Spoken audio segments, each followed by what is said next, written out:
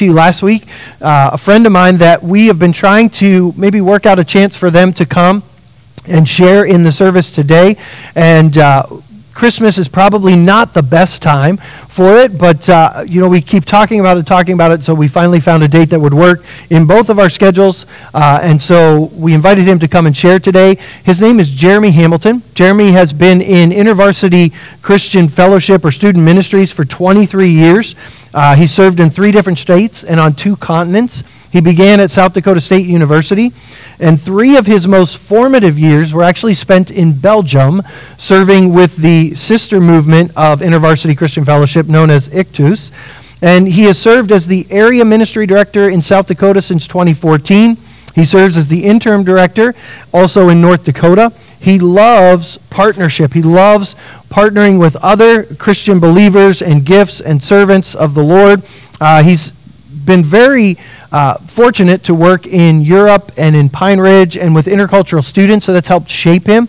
In fact, I even stole one of his sermon illustrations. If you remember the oscillating tool that I used in an illustration, this is the guy I got it from. And so he's very well-rounded, very educated on student ministries, and especially this generation, why they're leaving the church, why they're staying in the church, what they're looking for, and how to minister to them. So I wanted him to come and share with us today. His wife, Trina, actually teaches at the preschool at James Valley Christian School. He's got 2 children that are graduates, Elijah and Abby Kate, both now at USF working in Intervarsity Christian Fellowship as well down there. And we have been blessed. He's got 2 children at James Valley still. I shouldn't forget them, Natalie and Elizabeth, in case they watch online later. They did get a mention. And so we have been friends with this family for a number of years. I don't even remember exactly when, but we have lots of conversations about the scripture, about ministry, about how to maybe more effectively reach a generation of students. And I have always been blessed by their friendship, their partnership, and ministry, and I know you're going to be blessed today too. And so I'm going to stop talking, and I want to ask that you welcome Jeremy Hamilton today.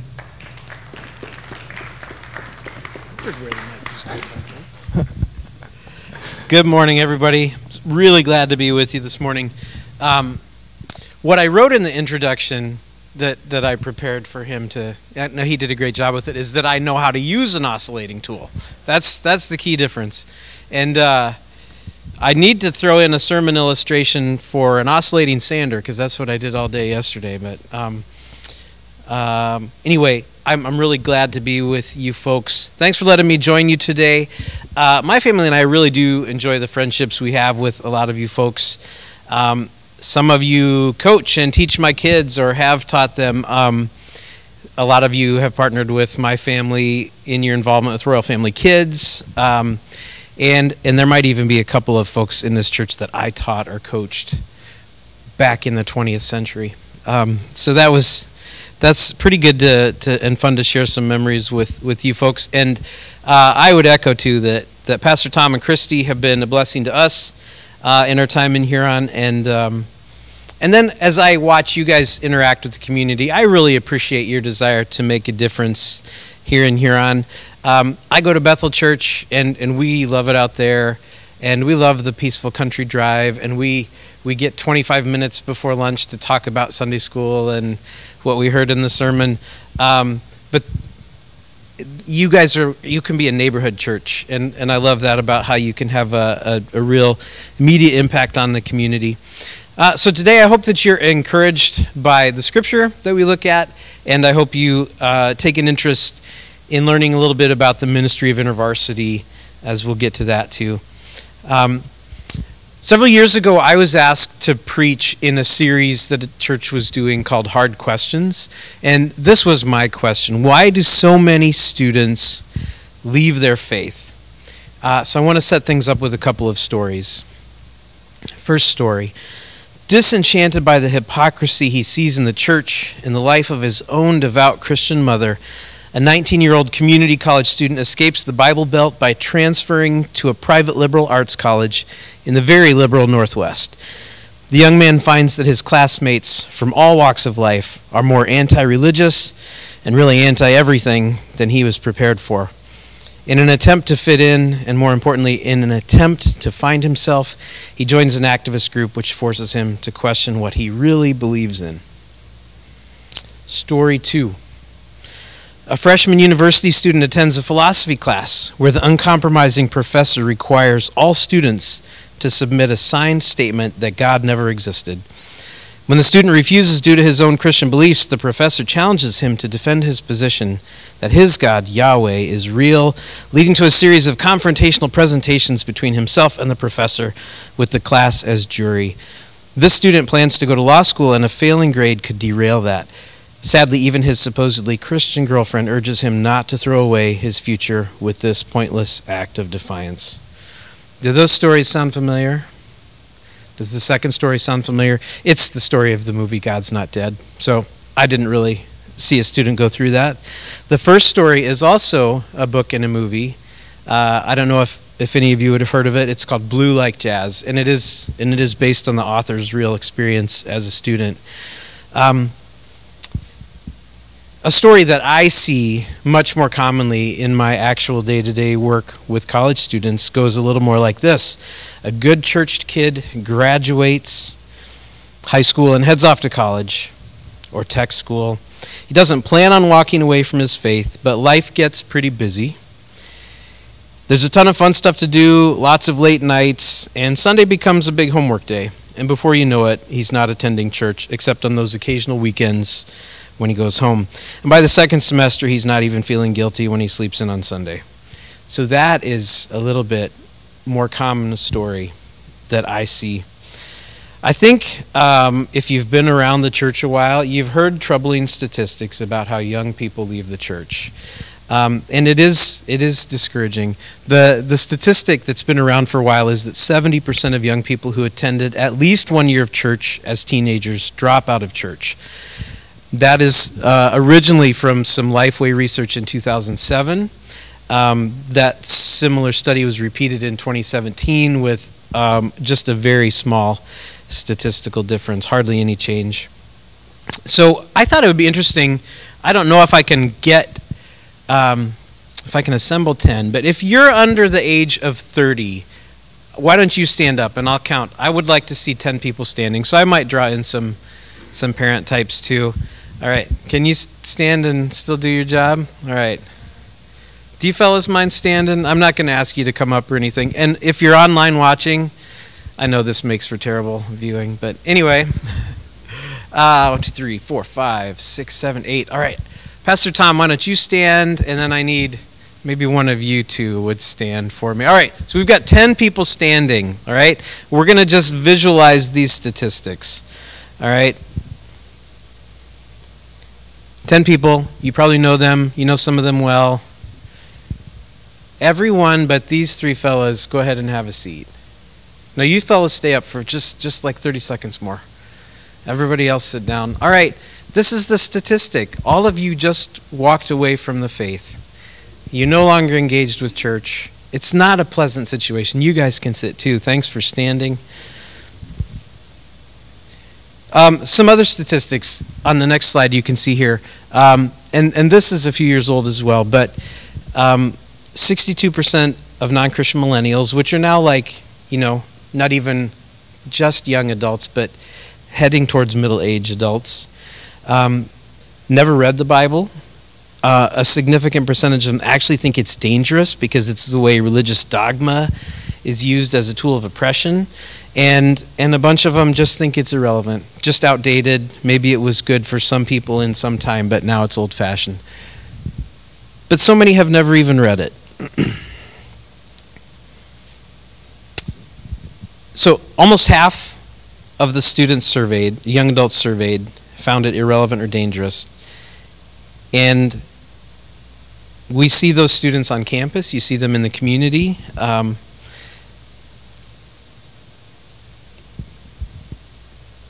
But I don't want us to think about the term leaving the church, because what really happens is people drop out. Priorities come in that crowd out church. I think it happens for us as adults as well. That life happens, we get busy, and sometimes we make choices that keep us out of church and our faith community.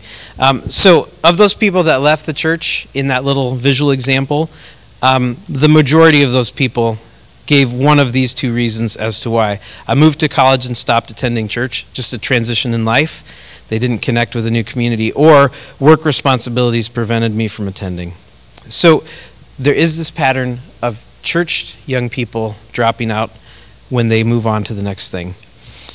So I want us to look at a story of a young person in Scripture. So if you have your Bible, why don't you turn to Mark chapter 10 with me? This is probably a familiar story to most of you, but we will read it together. You can go to the next slide here. I've just got an image to help us kind of visualize it, sort of a hybrid of Bible times and now, and what it's like for a young person, what maybe we chase after when we're young, and what we're being called to, not just when we're young, but throughout our life of faith. And this picture just kind of bridges the gap in this 2,000-year history between when it took place in Mark chapter 10 and what our experience is today. So we're going to read verses 17 to 31 in Mark chapter 10. So let me do that for us. As Jesus was setting out on his journey, a man ran up and knelt before him and asked him, "Good teacher, what must I do to inherit eternal life?" And Jesus said to him, "Why do you call me good? No one is good except God alone. You know the commandments: do not murder, do not commit adultery, do not steal, do not bear false witness, do not defraud, honor your father and mother." And the young man said to him, "Teacher, all these I have kept from my youth." And Jesus, looking at him, loved him and said to him, "You lack one thing. Go, sell all that you have and give to the poor, and you will have treasure in heaven. And come follow me." Disheartened by the saying, he went away sorrowful, for he had great possessions. And Jesus looked around and said to his disciples, "How difficult it will be for those who have wealth to enter the kingdom of God." And the disciples were amazed at his words.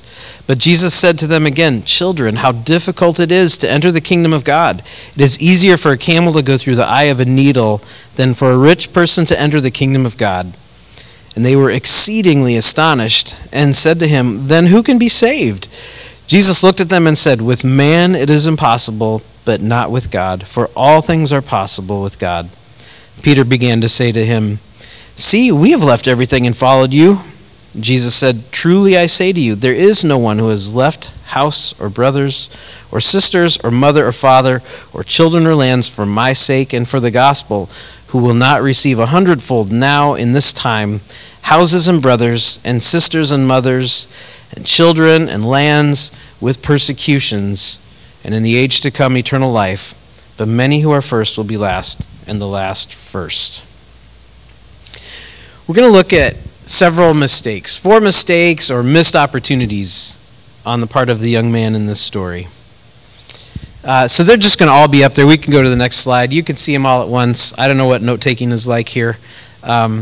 You do everything else on your phone, so I'm assuming you're all getting it down on your phone here. But we're going to go through these 4 points. First of all, this young man knew something about Jesus, but he did not recognize him as Lord. He calls him good teacher. Teacher was common, good, maybe showed some respect, another level, but Jesus responds to him, "Why do you call me good? No one is good except God alone." So I like to imagine a pause between those 2 verses where Jesus asks that question, where he literally gives the man a chance to answer, but he doesn't answer. Maybe he thinks it's a rhetorical question. Maybe it's simply a hard question, and he really doesn't know how to answer. But whatever the case, I think Jesus, when he said, "Why do you call me good?" wanted a response. But the young man remains silent, rather than acknowledge Jesus as being more than a teacher. The way Mark writes his gospel, he puts stories together that illuminate each other. And so just a moment later in chapter 10, we have the story starting in verse 46 of the healing of the blind man Bartimaeus. And it is quite a contrast to the rich young man. So Jesus is leaving Jericho, and Bartimaeus is crying out above the crowd, "Jesus, Son of David, have mercy on me." Mark tells us in the very first verses of his gospel that what the book is about is to teach us that Jesus is the Son of God and that Jesus is the Messiah. And Bartimaeus, though physically blind, has this great spiritual recognition of who Jesus is. When he says, "Jesus, Son of David, have mercy on me," it's an identifier of Jesus as Messiah.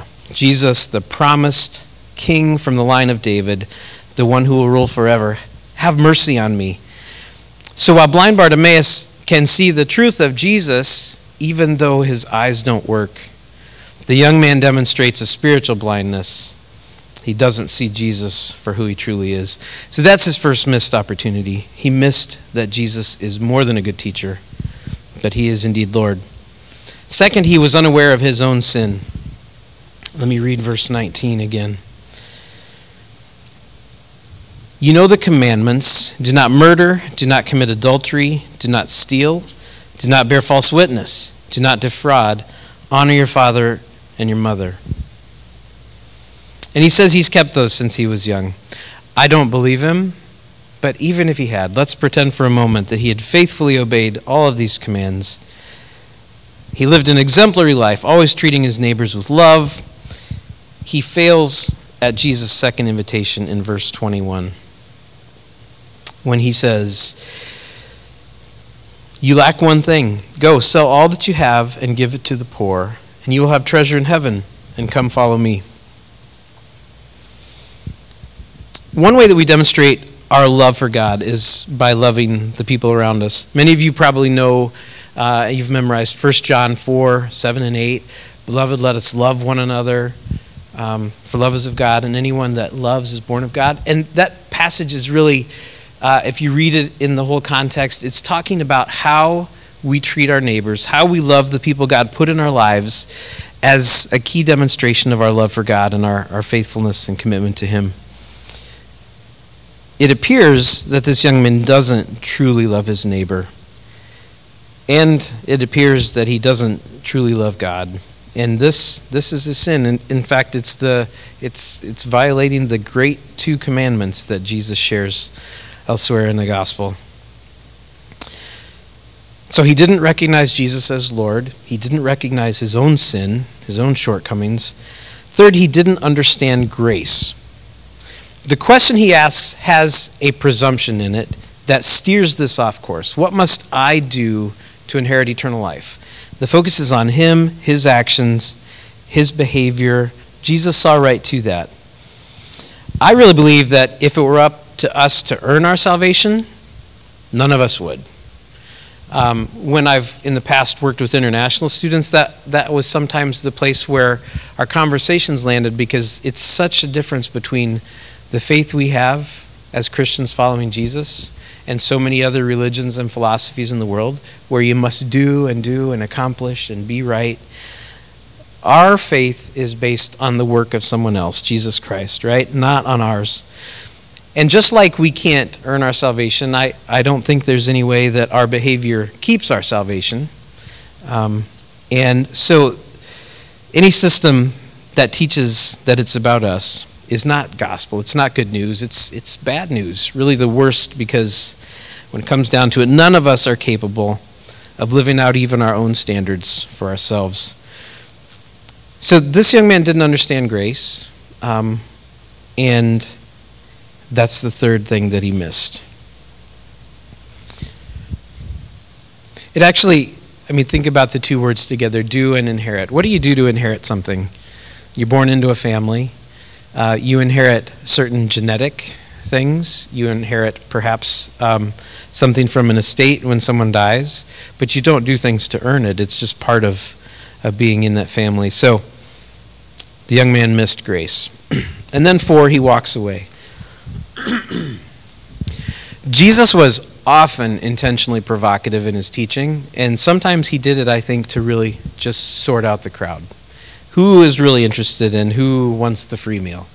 Jesus had a reputation. Some people wanted to see the spectacle. In Mark 4, Jesus tells the parable of the soils, where the sower is scattering seed and it lands on these 4 soil types. I won't go through the whole parable, But at the end, some people didn't understand it and walked away and thought, well, that was an interesting farming story. I don't know why we talked about that. But others, in Mark 4:10, it says, when he was alone, those around him with the 12 asked him about the parables. And Jesus responded not only with an explanation of the parable, but also told them they had been given the secret of the kingdom of God. Would you like to have the secret of the kingdom of God? Doesn't that sound like something you could sell a book about? You could unlock all kinds of great mysteries and have such a good life. What is the secret? It's to ask. It's Jesus himself. Give me some more of you, some more explanation. And whenever people asked more of Jesus, he always gave more. And I'm not sure what just happened here, but I'm going to ask for more light and see what happens.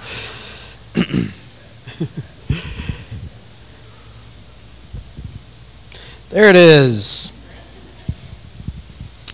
So the young man had an opportunity to ask Jesus for explanation. How can I sell everything and follow you? He could have continued to engage in this conversation, but what he did was respond in despondence and walk away. He didn't ask for more, he didn't receive more. So I don't think he really knew what Jesus was asking. So these are the four things. He didn't recognize Jesus as Lord. He didn't understand his own sin. He didn't understand grace, and he walked away. I think we see young adults, teenagers, and others of us at times, but as we think about that stage of life, we see these often lived out, sometimes right under our noses, sometimes right into the discipleship programs that we have, sometimes in our own homes as we try to do our best to parent our children. Our children can make these same mistakes. First of all, not recognizing Jesus as Lord. I think a lot of people who grow up in the church come to a place where they really do make some sort of faith commitment with God. Maybe they pray a sinner's prayer at a camp or a vacation Bible school or Sunday school class or at the bedtime story with mom. That's probably, those four options probably covered a lot of your stories of coming to faith, and those are special moments. But sometimes we don't develop into a place of really living under the lordship of Jesus. We understand a little bit about our condition, about our need and who God is, but we can live in a way that says, and it's done. And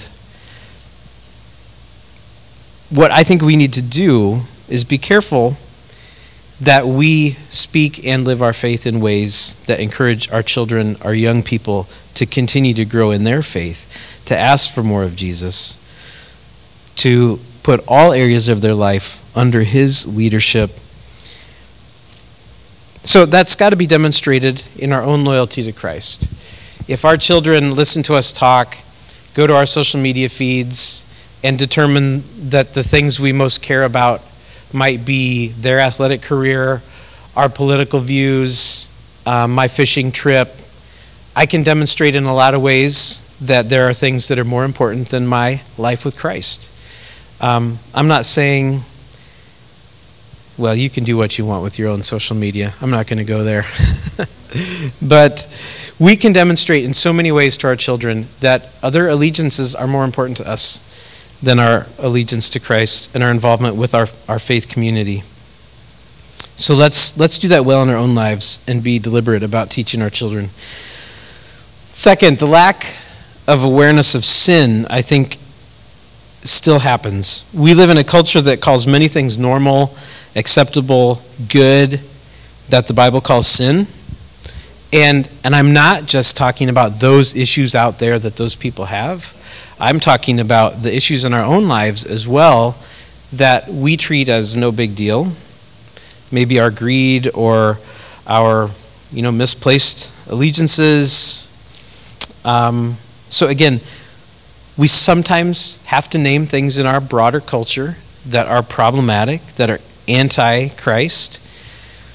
There are places for that. But if we are not also naming our own struggles and the places where Things are threatening to become idols that I value more than my life with Christ. And our children and young people don't see us wrestling with those own things, our own struggles, humbly and with repentance.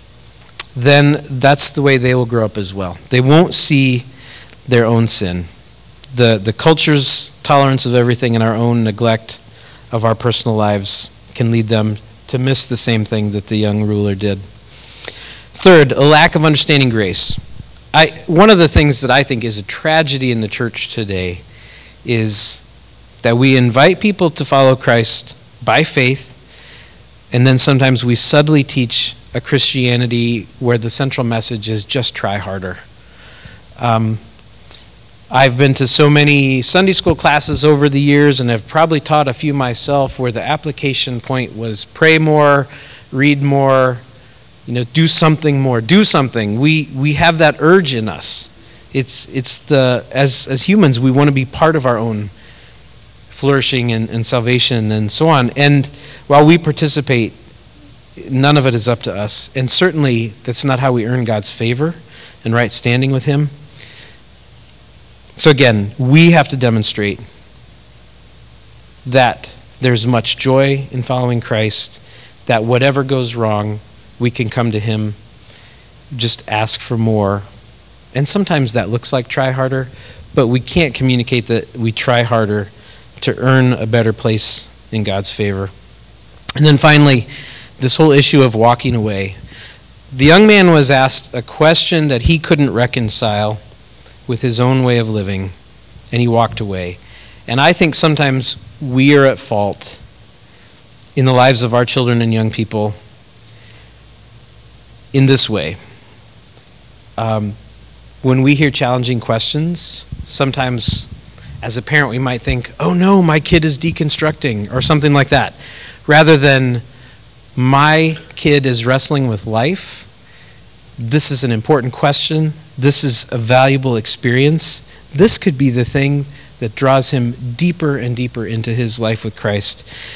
But we fear questions as Sunday school teachers, youth leaders, parents, whoever. If I can't answer a question, what am I going to do? So just don't ask questions. And if we teach that questions are not welcome, what happens when that student is faced with questions that they can't answer themselves? Sometimes evangelical Christianity comes across as we need to have all the right answers to all the right questions. If we can't answer a question, let's not talk about it. But instead, we need to be able to wrestle with those things, and we need to have an affection for Christ in our life that overcomes those times when we can't answer the intellectual questions. So we need to have a faith that engages our mind. We need to understand Scripture, but we need to also love our Lord and be able to tell stories of His goodness in our life.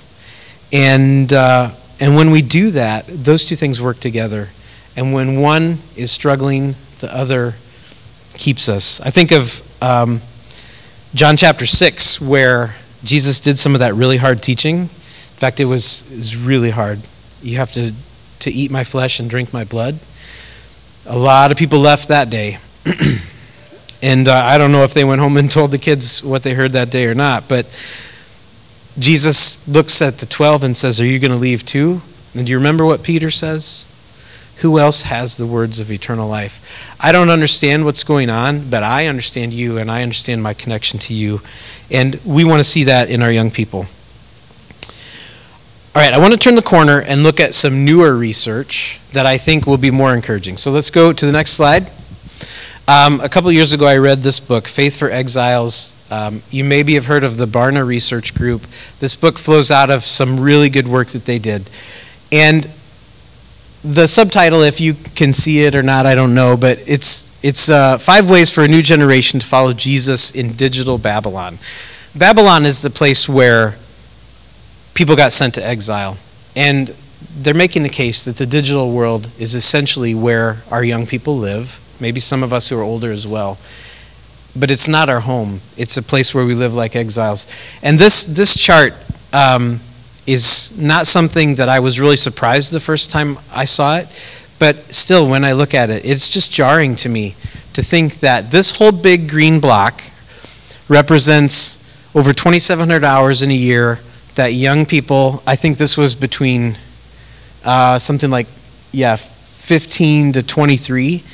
In a year, they are on screens over 2,700 hours on average. The little box in the corner, 291 hours, is how many hours in a year they're nurturing their spiritual life. In church, doing something intentional to develop their spiritual life. So when the influence is staggered by a factor of 10, when there's 10 times more time on screen than in faith activities, how do you think our young people are being formed and discipled? It's the messages that they hear on TikTok and anywhere else, whatever new app has come along that I'm not yet familiar with.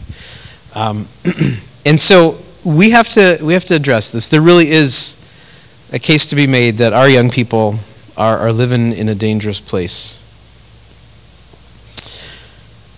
Let's go to the next slide.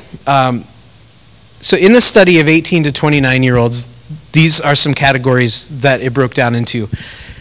So they labeled all the people who had attended at least 1 year of church as a teenager, regularly attended as a teenager, but now we're in the next stage of life. 22% of them they call prodigals. These are the ones who did intentionally walk away from the church. And if I had the 10 people stand up again, 2 of you would be right now thinking, when I'm graduated and I don't have to come to church with my family anymore, I'm done. So I hope that's none of you, but that's essentially the prodigals. They've chosen to leave the life of faith with their community. Then 30% are what they call nomads. These people would still say, yeah, I'm a Christian, but nothing they do demonstrates a commitment to being engaged in their faith with their community. Third, you have habitual churchgoers. They probably have been to church in the last month, but they also would be unable to share what they believe about some very, very basic things about their faith, and in ways that would make you concerned, about their level of Christian engagement. And then finally, 10%, 1 out of 10, resilient disciples. And what I love that Barna did was they switched it around, and instead of saying, why are people leaving the church, they studied that 10%. What have we done, and what have they had in their lives that have helped them stay engaged with faith?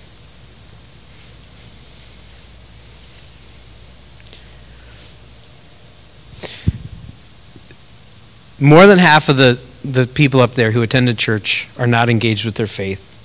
But there are some ways that we can be proactive. So let's go to the next slide. And I took these right from the book. I really hope that if you have young people in your lives, whether you're a leader or a parent or whatever, that you'll think about reading this book. As a youth leader at my church, as a college ministry leader, and as a parent, I have found this book just to be incredible.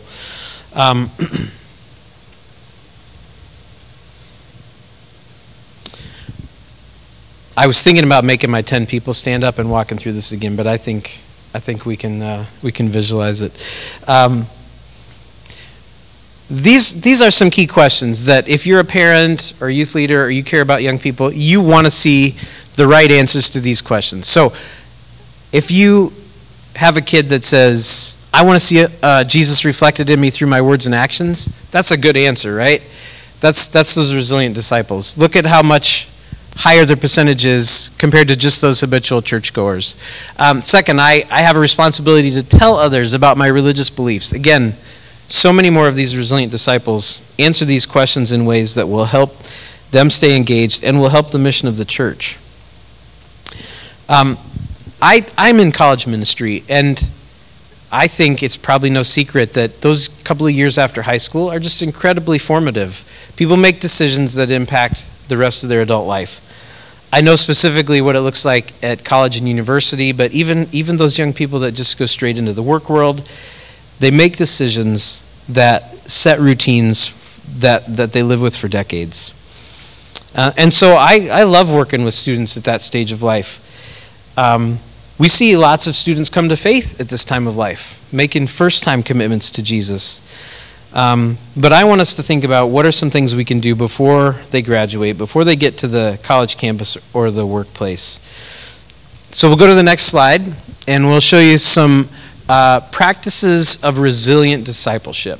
So I'm going to just touch on these. I'm going to give you a little quote from the book and encourage you to go into that further if you're interested. So these 5 practices really increase the odds.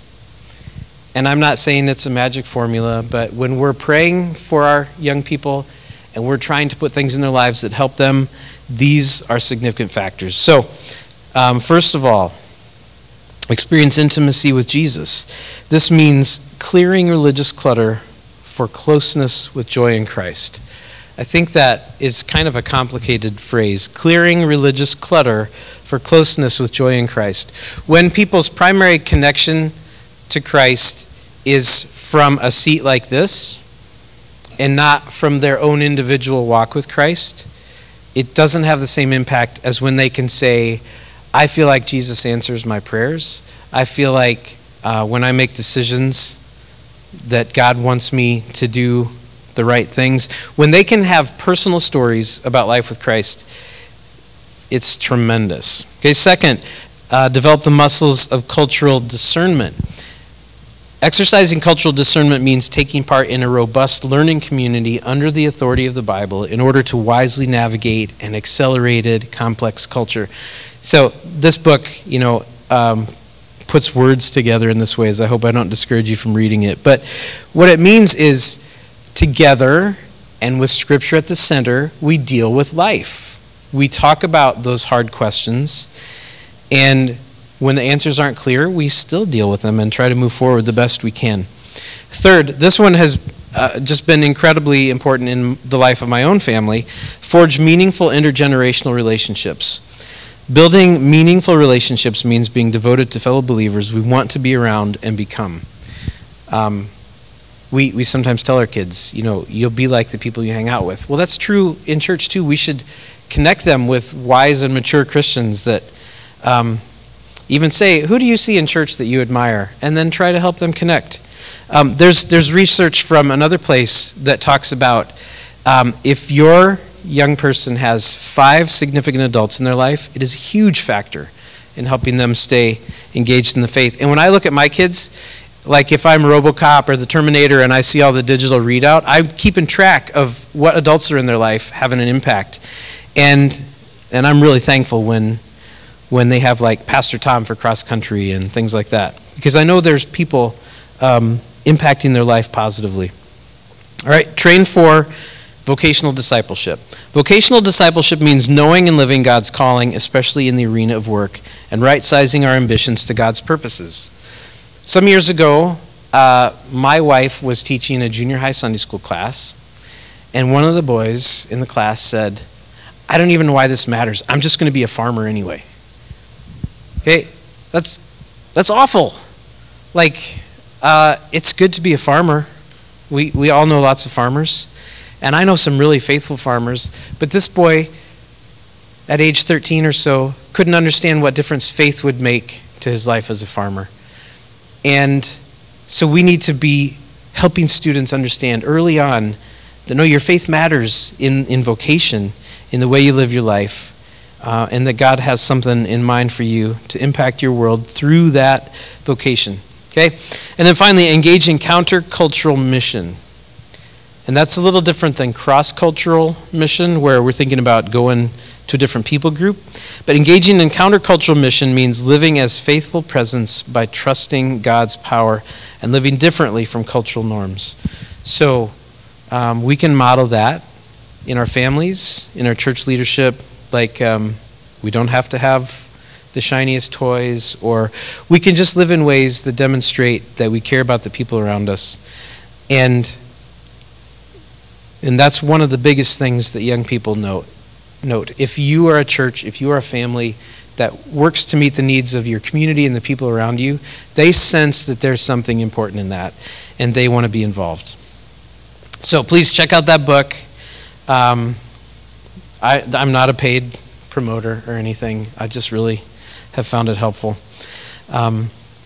So take that scriptural challenge from Mark 10. Think about the young people in your life, how we can encourage them now so that when they do graduate, they continue to walk faithfully with the Lord.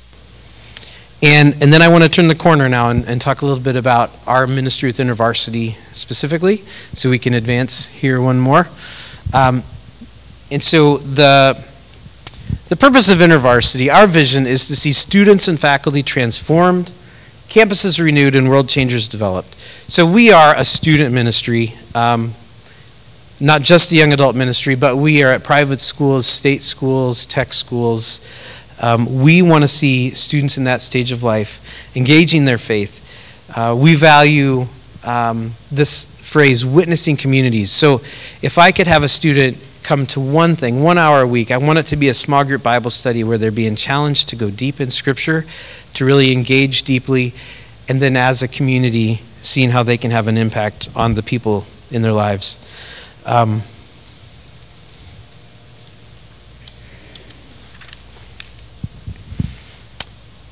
My role in, well, next slide, I'll show you where, what my work looks like. I've been with Intervarsity for 23 years in a number of roles, in a number of places, as you kind of heard from my introduction. But right now I'm what's called an area ministry director. The term senior means that I also sometimes do some extra work for a little bit more pay. But basically an area director is a combination of middle management, which is very exciting, spreadsheets and budgets and all that, along with all these other things, trainer, coach. I get to do direct student work where I don't have staff, so I'm the staff guy for Mitchell Tech. I'm currently the staff guy for Northern State and our InterVarsity groups there, and I would love to hire some people to take those roles from me. But that's kind of what I do. And one of my favorite things is I'm always the guy that buys students coffee or ice cream, so keeps my popularity up at student conferences and stuff. But next slide will show you where we currently have work in South Dakota. Out west we have South Dakota School of Mines, and we have Western Dakota Tech. We've been at work at the tech school for a couple of years, kind of stuck at one small group of a few students. Tech schools are challenging because you come as a first year student, you meet the 15 to 25 people in your department, and then you don't even meet next year's cohort in that department because all the education is so focused. So we're trying to learn some models that help individuals to kind of reach their departments. But we're also at Northern State, Mitchell Tech, South Dakota State, the University of Sioux Falls, and at the University of South Dakota. We have a Nurses Christian Fellowship, which is a specific ministry we do. Next slide will show you a little bit of other stuff going on. I'm currently the interim North Dakota director. Been developing a connection with Trinity Bible College, which I'm sure some of you are familiar with up in Ellendale. And in February, for the second time, we're going to have a Trinity worship team come to our winter conference and be part of that.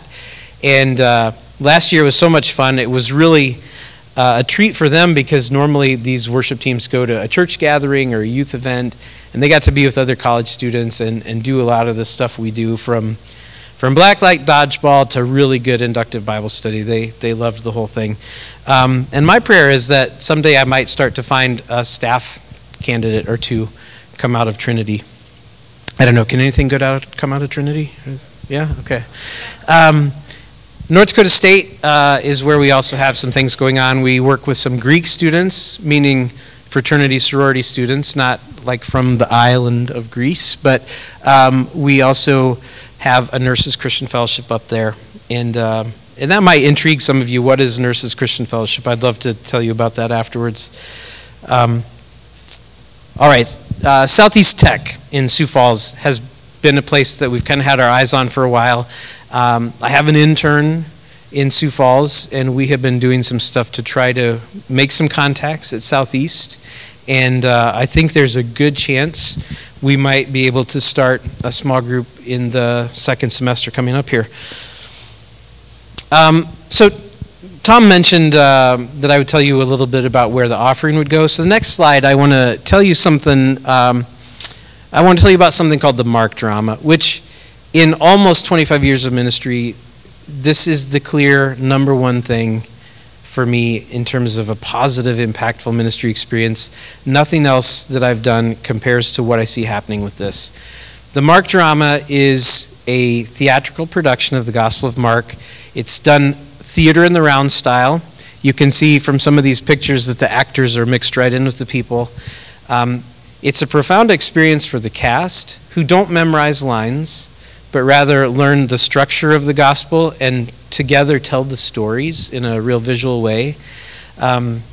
The exception is that we do have a Jesus actor who takes 6 weeks to memorize all the lines of Jesus in the Gospel of Mark. But it's a very free-flowing, almost improv-like storytelling. It's possible that a couple of you saw some years ago before the pandemic when Bethel Church did it here in town.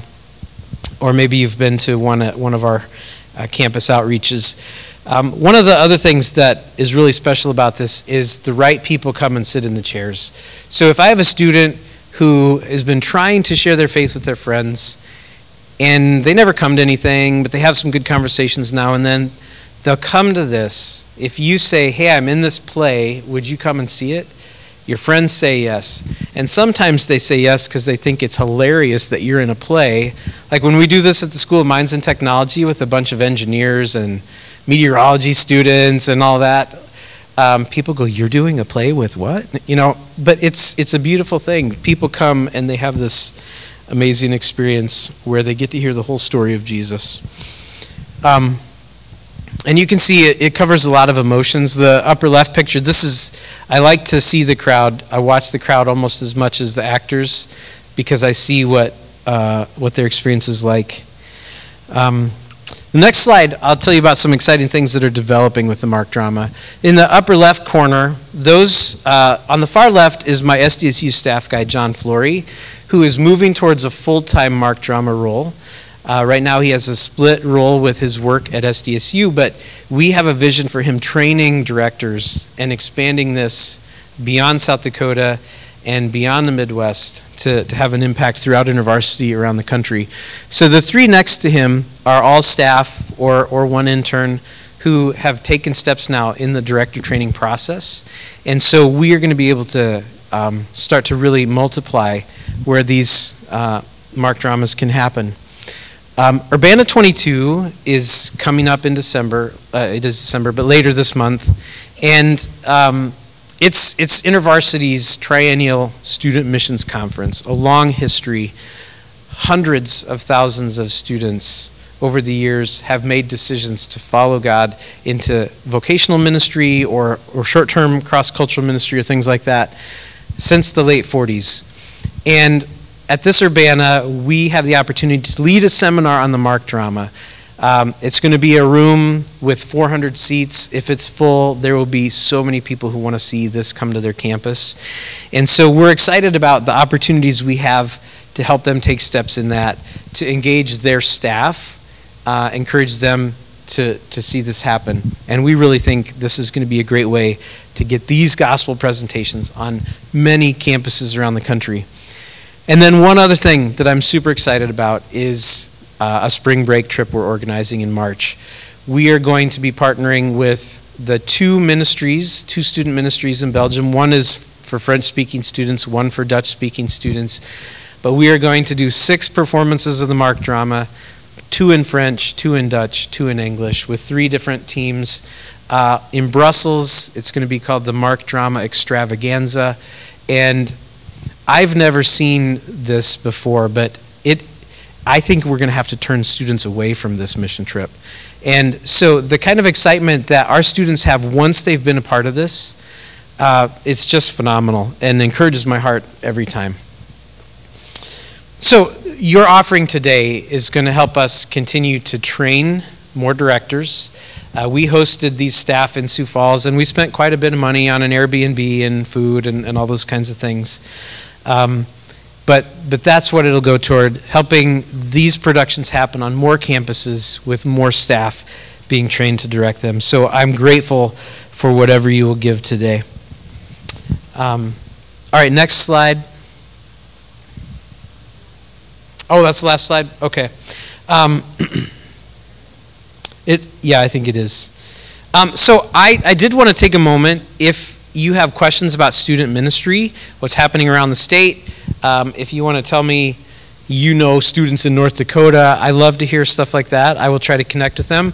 So if you do have a question, say it loud. I will repeat it so everyone can hear, and so those who are watching the live stream can hear it as well. But any questions about InterVarsity, student ministry around the state, anything like that?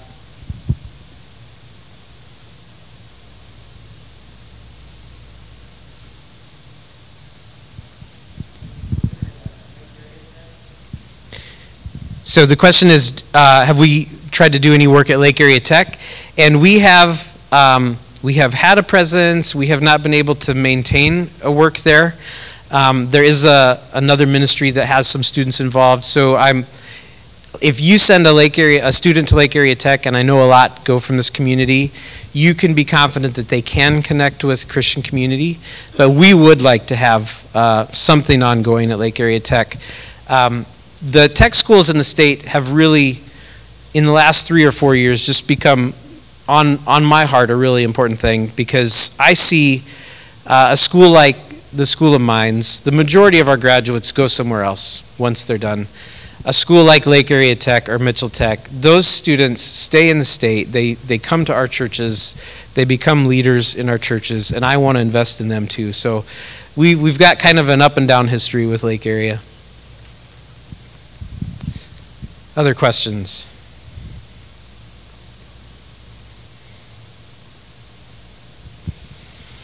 Well, I will hang around out back after this. There is an opportunity if you would like to sign up for our email prayer list. You can do that at the back table. I've got some InterVarsity buttons that are super cool, and you're going to want one on your backpack or your coat, I'm sure. And then if any of you would be interested in thinking about supporting our ongoing work beyond the Mark drama, but all the parts of that. There are some envelopes for giving, and I'd be happy to just talk to you about what else is going on and what some of that might look like. So thanks for letting me be with you today. I just want to pray for a blessing on you. As I said, I really appreciate all the things you do in this community. Father, thanks for this group. I'm thankful to be part of the service today. Thankful for the relationships with the folks here and all the stuff that I see happening in the community, their leadership at Christmas and Halloween, and all those times where people are looking for ways to experience life in significant ways. Help this group to continually put Jesus faithfully in front of their friends and in front of this community in ways that draw many to you. In Jesus' name, amen. Amen. Thank you, Jeremy. And again, there's a table out in the lobby if you want to stop by and visit more with Jeremy or sign up if you were interested in being a monthly partner with them. He'd love the opportunity to visit with you out there. He is a great resource. I told you last week, if you have children or grandchildren attending any of our South Dakota, North Dakota universities, if they do not have a presence on that campus, he's aware of other groups that are there. And so he would be a great person to communicate with, to try to get maybe your children or grandchildren or nieces, nephews, anyone that you're aware of that maybe needs help getting involved in a Christian ministry on those campuses. And so he's a great resource for that. And the Mark Drama, I'd encourage you, if you want to give online, you can give through the guest speaker fund for that. We had an opportunity to see it when it was here in Huron, when Bethel Church put that on about several years ago. The years run together, but a powerful presentation. Ultimately, just the Gospel of Mark being presented to people in a dramatic way, and people are impacted by it. You notice when people laugh, people get moved, they cry. It really impacts their hearts. And so I'd encourage you, if you can, to partner with that as well. And I'm going to invite you to stand with me one last time so that you can stretch. I know that the blood needs to flow to your legs, and so I'll pray for you and give that an opportunity to happen before you walk. But do take time to stop by the table in the lobby before you go and make sure you greet some people around you too. And so, Father, thank you for today. Thank you for the chance to partner with the Hamiltons, with InterVarsity Christian Fellowship, God, with what you're doing on our college campuses and the ways that you are using this ministry and others, God, to make an impact in the lives of these young people. And so I just pray today for the partnership that needs to be created in hearts, that would take place. Holy Spirit, that you'd help us to take the things that we have heard today, that you challenge us with them. What can we do to be more connected to the different generations that even exist within our church body? God, show us how you have designed and put together this church in a way that we can encourage and strengthen and build one another up, even reaching across maybe those comfortable lines that we so easily just fall into. Help us to know how to put into practice the things that we've been challenged with today. So Holy Spirit, thank you for the work you've done in our lives. I pray blessing over each one as we leave today. In Jesus' name, amen. Man, God bless you as you go. Thank you for being here today.